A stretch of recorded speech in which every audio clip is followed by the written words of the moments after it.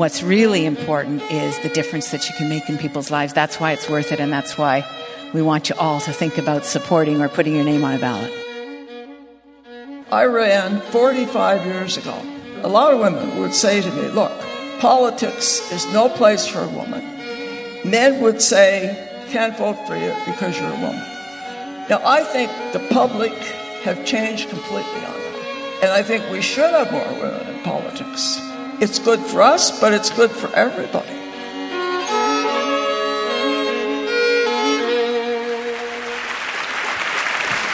Wow. I am so lucky to be able to have this conversation with each of you today. And we got to hear so much about your careers. We watched it unfold as well as you were each in office. And I think it's really important for us to acknowledge our first female premier in this country, who is our first female premier of Alberta, and our first LGBTQ premier of Canada.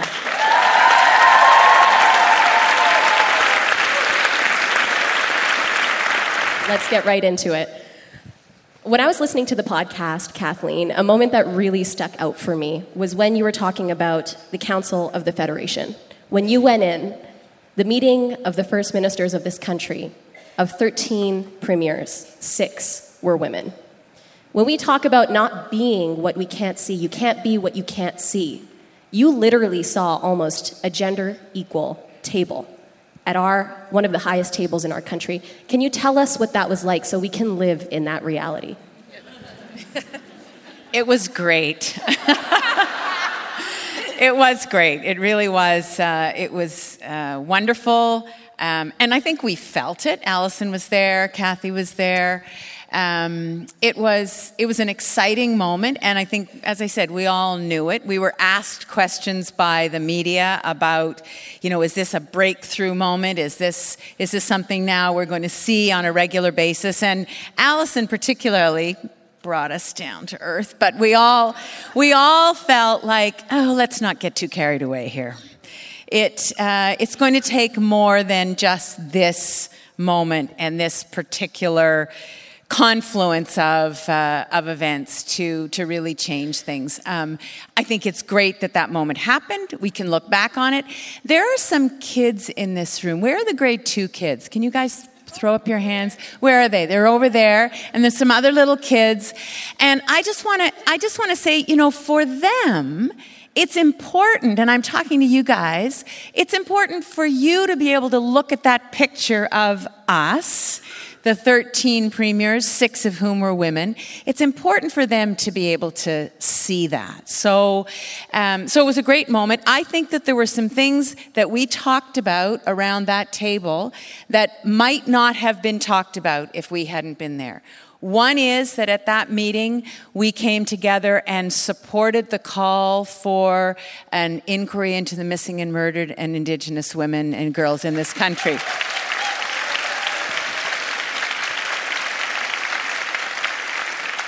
And I remember sitting at the table, and I remember, how you watch the dynamic in a room and you watch the conversation and where it's going. And I can guarantee to you that at those moments where we might have veered into, we're not going to do this, we're going to step back and let the Indigenous leaders carry the ball. It was the women who were sitting around that table who stepped up and said, no, we're going to make this happen. We also had a conversation about a Canadian energy strategy, which now it may not feel like we have much of a consensus on a Canadian energy strategy, but at that time, we actually were able to forge the first draft of a Canadian energy strategy, and then at a later meeting where there were fewer women, but there were still a few of us. Rachel was part of that conversation. We actually signed off on a Canadian energy strategy. And again, I believe that it was the women who pushed that conversation, and I don't think we would have gotten there without them. So it was a great moment, but it's over. And we need to be talking about how that happened, and that's why this project's so important. Absolutely. And what we noticed with within the podcast was a sentiment, creating a sense of urgency. Kate and I talked about this before coming up here. The podcast really set the stage. And now what I want to help us do is show everyone in this room that we still have to keep going, that it is our responsibility to continue to move forward and to show up for these offices. So when you think of the current state of affairs, and then we'll go across the panel for this, Allison, directly to you first. When you look at the current state of affairs, what still gives you hope? What gives you that sentiment of, we are still progressing, this is all so critically important, and the next right steps for individuals who might be in this room could look like this? I think that what gives me hope is watching young women leaders on climate change around the world, and certainly in Canada.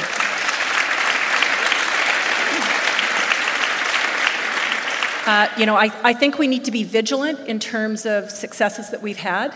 I personally believe that we need to call people out who pretend to be supportive of women leadership but only pay lip service to it. But I'm very focused on how we encourage and support young women who are feeling so empowered right now on policy issues that they care about at such a young age. Because a lot of research that's been done talks about how a lot of us get into politics when we're older. We sort of live a different life, decide we care about an issue, get involved in politics, and then start to work on it. So when I see kids in high school, my daughter, her friends, lots of the people that are here today that already know what they care about and are starting to figure out how to make that policy change and really hold older politicians' feet to the fire, men and women, I really hope we can find a way to support them, because that is really powerful to me. And if you were to, thank you, yes.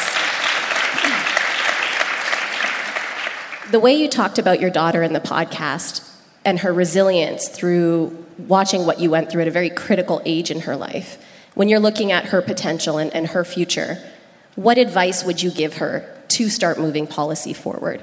What advice would you give her to make a difference in this country today? Well, I can't give it to her because she doesn't take my advice because she's 17. But for anyone else in the room that might like to listen, I think that there is a generation of young women out there who almost don't need our advice because they are so passionate and they are so strong and they are so proud. And we need to support them. And so what I would say is keep growing your voice, grow your alliances, and don't shut up. Just keep talking. And as Kathy said, we all bring something different to the table. Sometimes it's policy, sometimes it's politics, sometimes it's just being contrary. We need more contrary young women out there talking about what matters to them, because a lot of things matter to them. Thank you.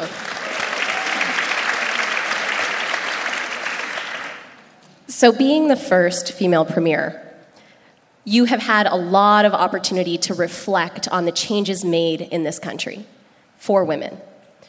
What are you most proud of looking back on in terms of the opportunities that have been created for women in our country since you were premier?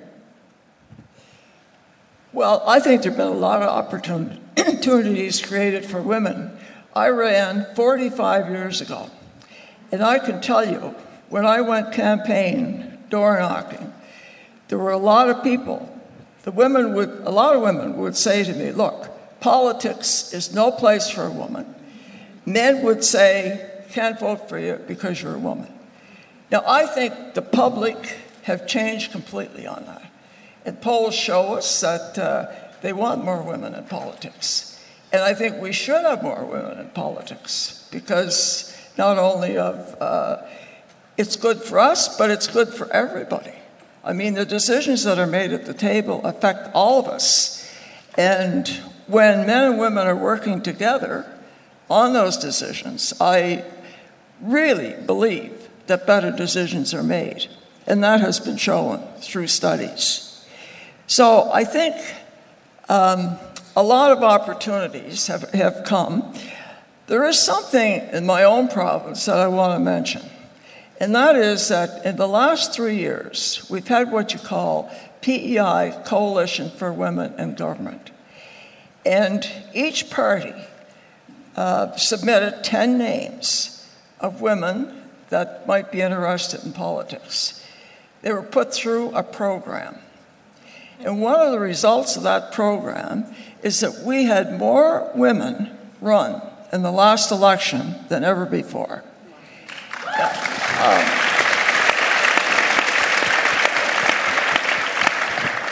And secondly, they tell me that there are more women in the executives and on the committees of all the parties in Prince Edward Island than ever before. And I think that probably a lot of those women will eventually run. So I think there have been a lot of changes. Look, the public perception, 25 years ago, when I was premier, we had an historic event. There were 5 women that held top positions on Prince Edward Island. The lieutenant governor was a woman, the premier, the leader of the opposition, the speaker, the deputy speaker. Now, the picture probably was in the paper. I recognized it as an historic event, but there was no to-do made about it at all. Last year, 25 years later, the celebrations for that 25th anniversary were this phenomenal. There was a celebration in the legislature, lieutenant governor, the university. They put on a play in Summerside where they hired 5 actresses to portray the lives of the 5 of us. Wow. And when they started talking about this, I said, "Who are you ever going to get to go to that?" The place was packed. There was a waiting list.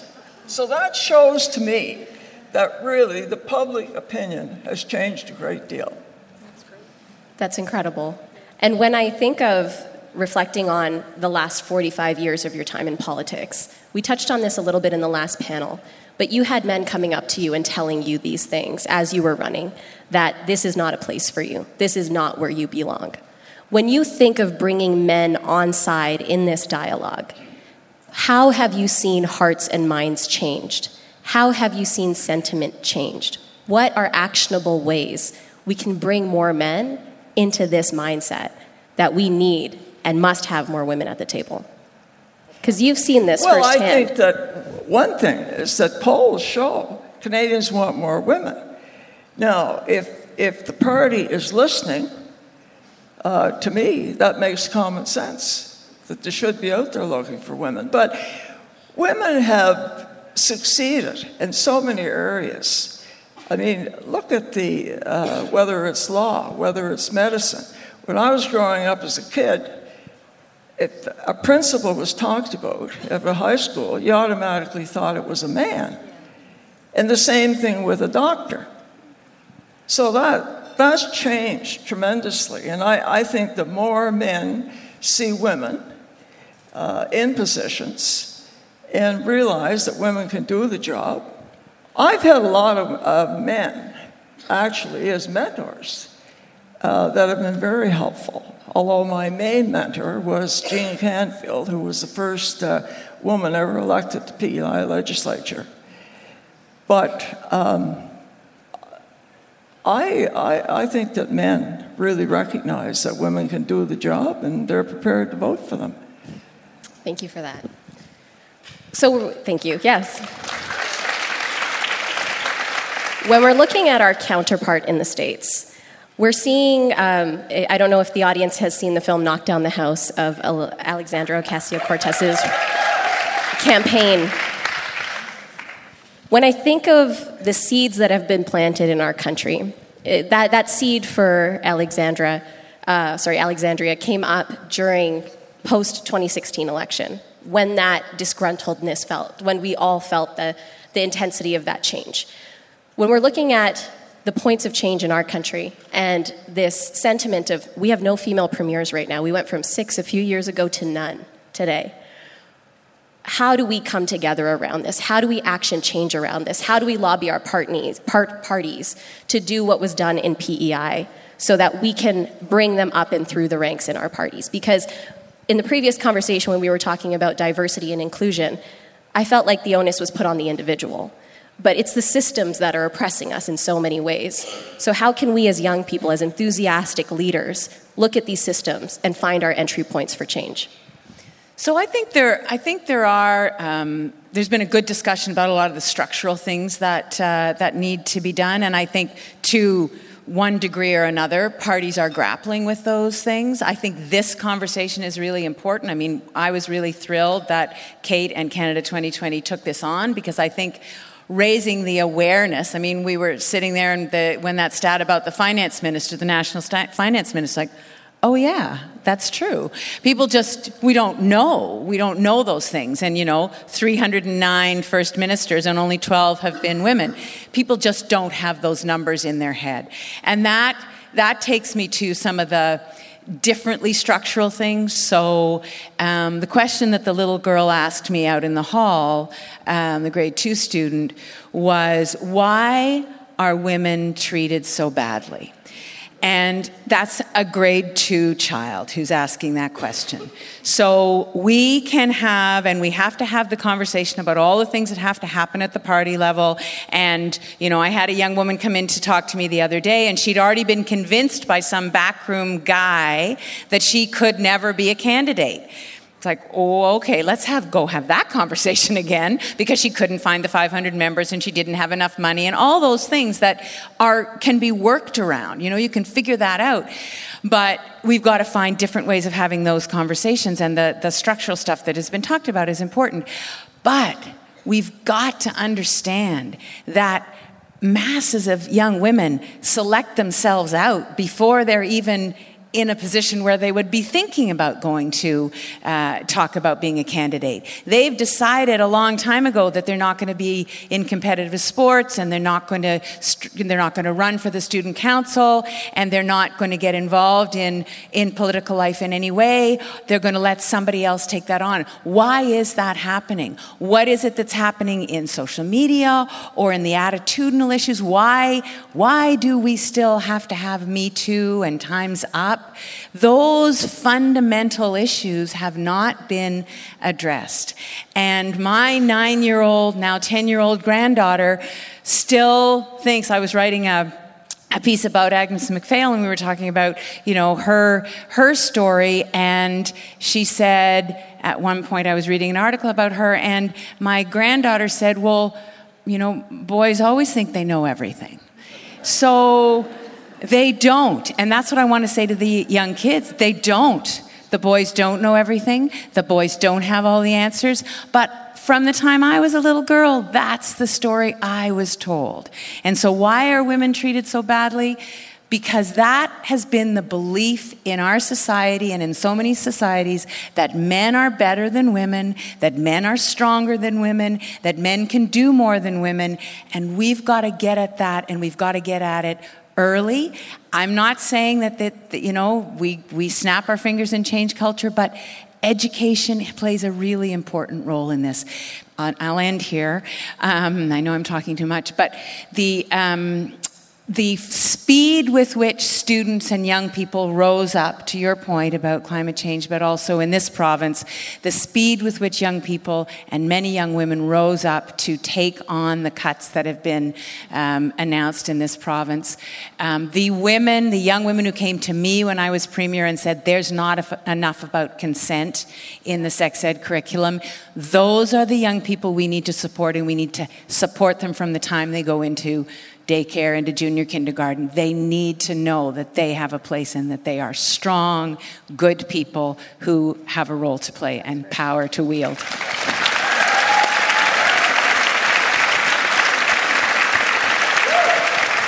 And I think we all agree you're not talking too much. So, Can I add to that? Absolutely. I think, if I think about today, we talked a lot about, as you've said, institutional change in the first panel. I think a lot of what we're talking about now is attitudinal change, about how we regard young women, how we support young women. I also think that we have to be pretty honest about where we are in Canada, and I'm going to be the downer again. You know, we internationally are proud of the fact that we have a Bill of Rights. We're proud of the fact that we have some male leaders who are, you know, sensitive enough to appoint half of the cabinet as women. The fact is, we got a long way to go in Canada. And that moment in time, when we had 6 women premiers, was only a moment in time. And I think that sometimes, and this is not something that I'm very comfortable saying because I don't know what the feedback will be, is I think we have to call people out, and we have to call a spade. And we have to say that it's wonderful that Premier Callbeck was Premier Callbeck in 1974. Since that time, since 1974, there have been 12 women who are first ministers. That's really not good enough. And I will say that if I look around the world and I listen to the conversation that's taking place here, I can be sitting in Pakistan and hear, UN women's representatives talk about how it's really important to bring women into politics and women into the economy, because if you don't, you're wasting 50% of your population. That's the same conversation that's taking place here. And so I think it's really important that as Canadians, we're honest about who is marginalized. Women are marginalized, First Nations are marginalized, women who are not white are marginalized, and we have to be honest and say that as Canadians, we have to do better, and we have to acknowledge that we have not done well enough.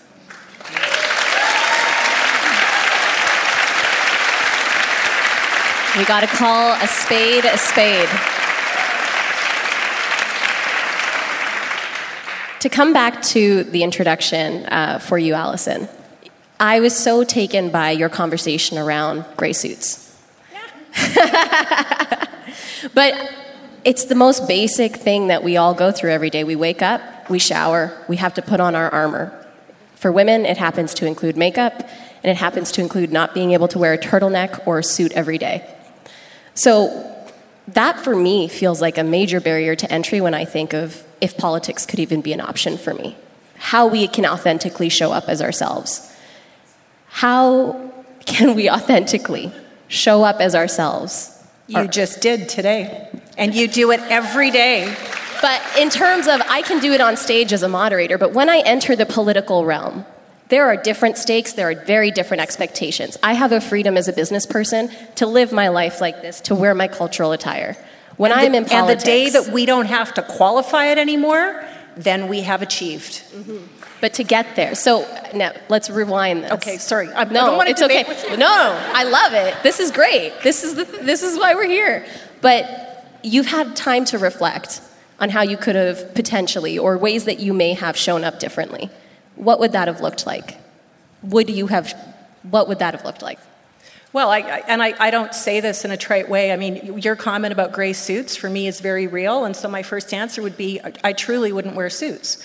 And I think part of that is the way that when we first are introduced to a political discussion, the way that we are presented, the way that we think about ourselves, the way that our campaign organizers and campaign managers and our colleagues and our fundraisers tell us we need to behave so that we're in the running. You know, one of the things that's been done, and the academics that are here today, Kate would be able to talk more about this, but this idea that without critical mass, if you are the woman or, you know, the non-white person who is brought into a group, the first thing that the majority in that group does is they test you. And the test is, will you betray where you are from? So when you're talking about the scotch drinking at midnight, I think a lot of women politicians have been in that situation and sort of think, well, should I do it or shouldn't I do it? Should I join or shouldn't I join? Because if I don't join, I'm standoffish. If I do join, what's a woman doing drinking scotch at midnight? So you can't win. And that's the test. And what we have to do, and someone said it earlier, is change the club and change the rules and say, you know what, these tests don't matter anymore. Because that's not what should be tested. That's not what should be tested. Authenticity is what should be tested. And I don't say it facetiously. You know, I look at the clothes that I wore when I was in politics, and I joke that I had costumes. I had, very traditional clothes. I had suits. I had Rachel, same province we represented. You know, you've got your clothes you wear when you go to the country. You got the clothes you wear when you go to different places. Men don't do that. But boy, if we don't do it, we're judged for it. So I don't want to keep talking about that, but I really do feel very strongly that whether you are in politics or whether you are in business, you are sensational today. And when I saw you walk in, I loved what you were wearing. And you have to keep wearing it, and we all have to keep wearing exactly what we want to allow us to express who we truly are and not who people want us to be. Thank you.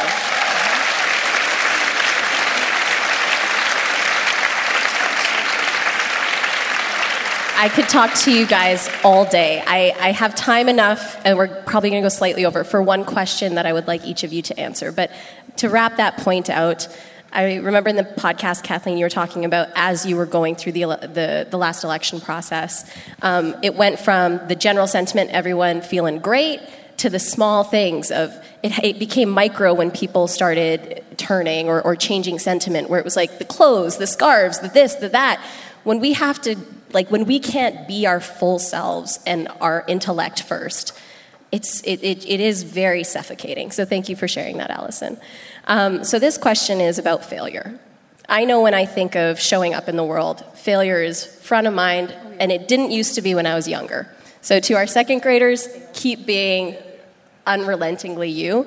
But for me, I need to start moving through this failure a little bit more easily, or finding ways to rise. You each had very different exits.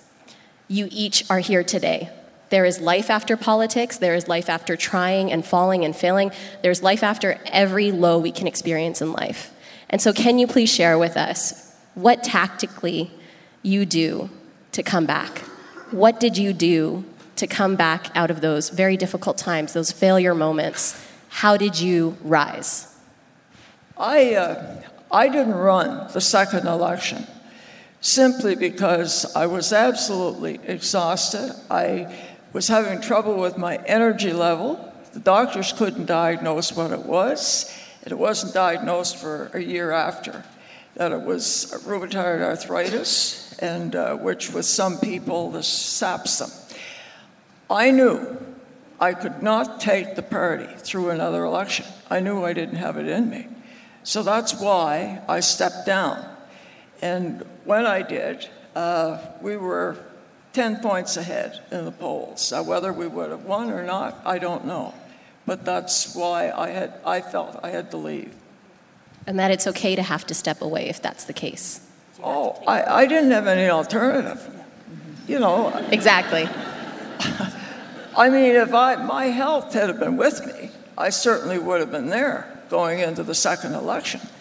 But an election is so tiring. Well, when you're in politics, it's a very demanding. It's challenging. It's it's probably the best thing I ever did in my life. But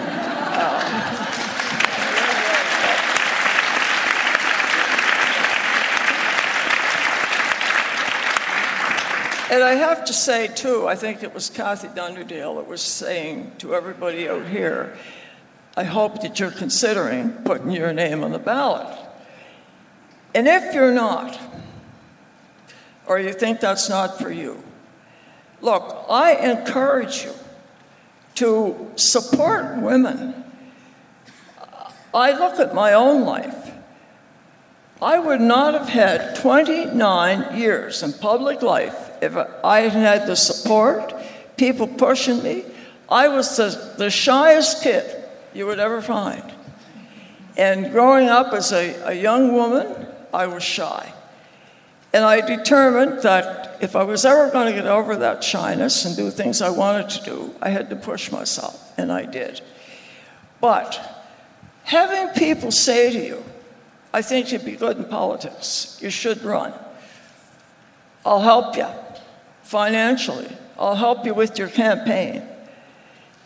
You have no idea how much that influenced you, or it did me. So, as I say, if you don't want to run yourself, then look around you. Lots of women that are qualified that would like to run. So get out there, support them, encourage them. Thank you so much. My final question, we're going to go slightly over time, but my final question for you, Kathleen. So many people on the podcast said, it was so hard, but I would do it again in a heartbeat. Why would you do it again? What was the greatest aspect of the time that you served that you can leave us all with as that motivator for this is why we can also do this?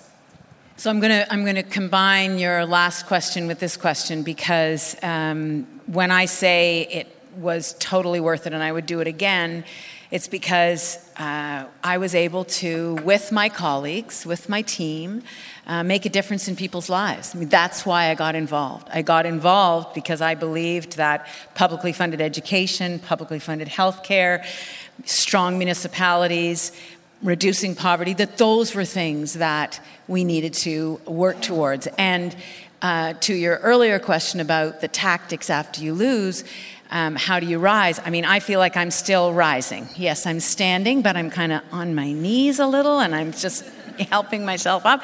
But the fundamental reason that I got involved in politics remains the same. People ask me why I'm still in the legislature, apart from the fact that we only have 7 members, which is, one of the reasons I'm still there. But the real reason I'm still there is that I still believe that we have to fight for strong publicly funded education. I still believe that we have to fight for the rights of people who can't speak up for themselves and who are living in poverty.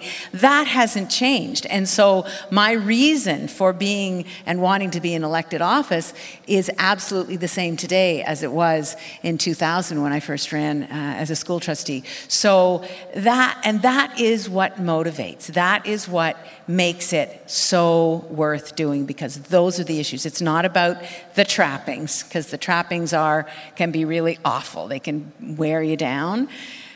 What's really important is the difference that you can make in people's lives. That's why it's worth it, and that's why we want you all to think about supporting or putting your name on a ballot. Thank you so much. I'm making a game time decision because we've had 2 of you respond to that last question. And Allison, I'd be remiss if I didn't ask you this because it's been in my heart. But what is your formula for rising? I was hoping you wouldn't get to me. That might have been what I was channeling there.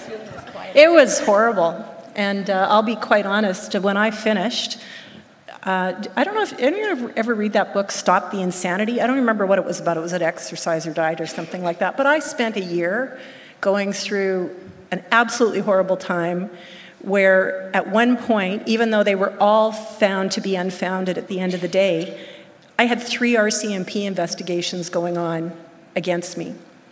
And what I learned is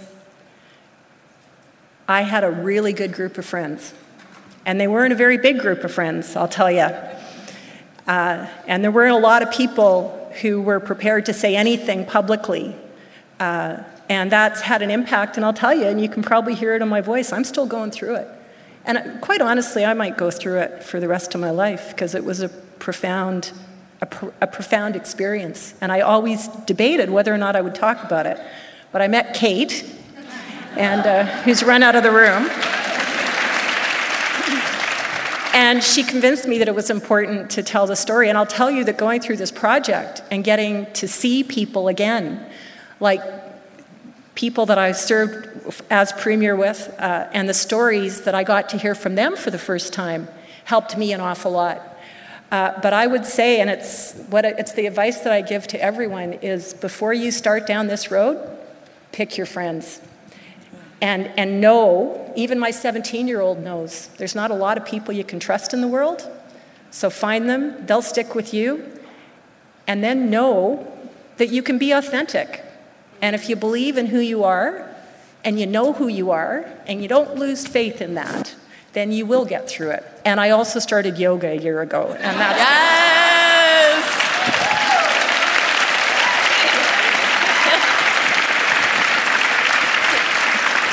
laugh. Yeah, I know. I wish we could keep going. I can see that it's yelling at us. But I just wanted to go back to something Rachel said earlier, and that is to people who might be thinking about this, 99% of the doors that you knock on, 99% of the people who you talk to face, not the social media, not the trolls, but the people who you talk to face, they're wonderful. And that is part of what gets you through these bad moments. So I think that's something to hold on to and just to know. I think that's so important to end on because, like we said earlier, it can be bleak when you look at the current status. But we've had our firsts. And now we get to keep the momentum going. And if there's anything I know as a storyteller, it's that stories help us rise.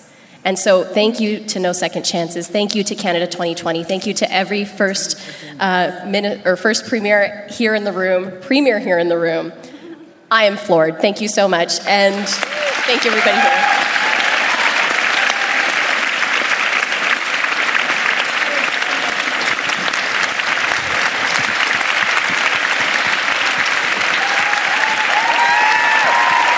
This is how our country has to remember these women. This is how our country needs to remember these women and what they have done for us, and we must move forward. Coming up on No Second Chances. We are all flawed candidates. None of us is perfect. And we step in it and we make mistakes.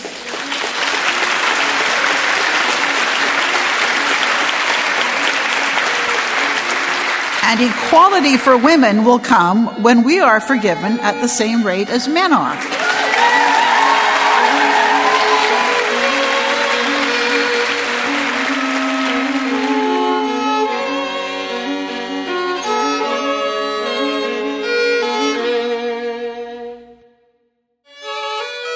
No Second Chances is a special project of Canada 2020, written and hosted by me, Kate Graham.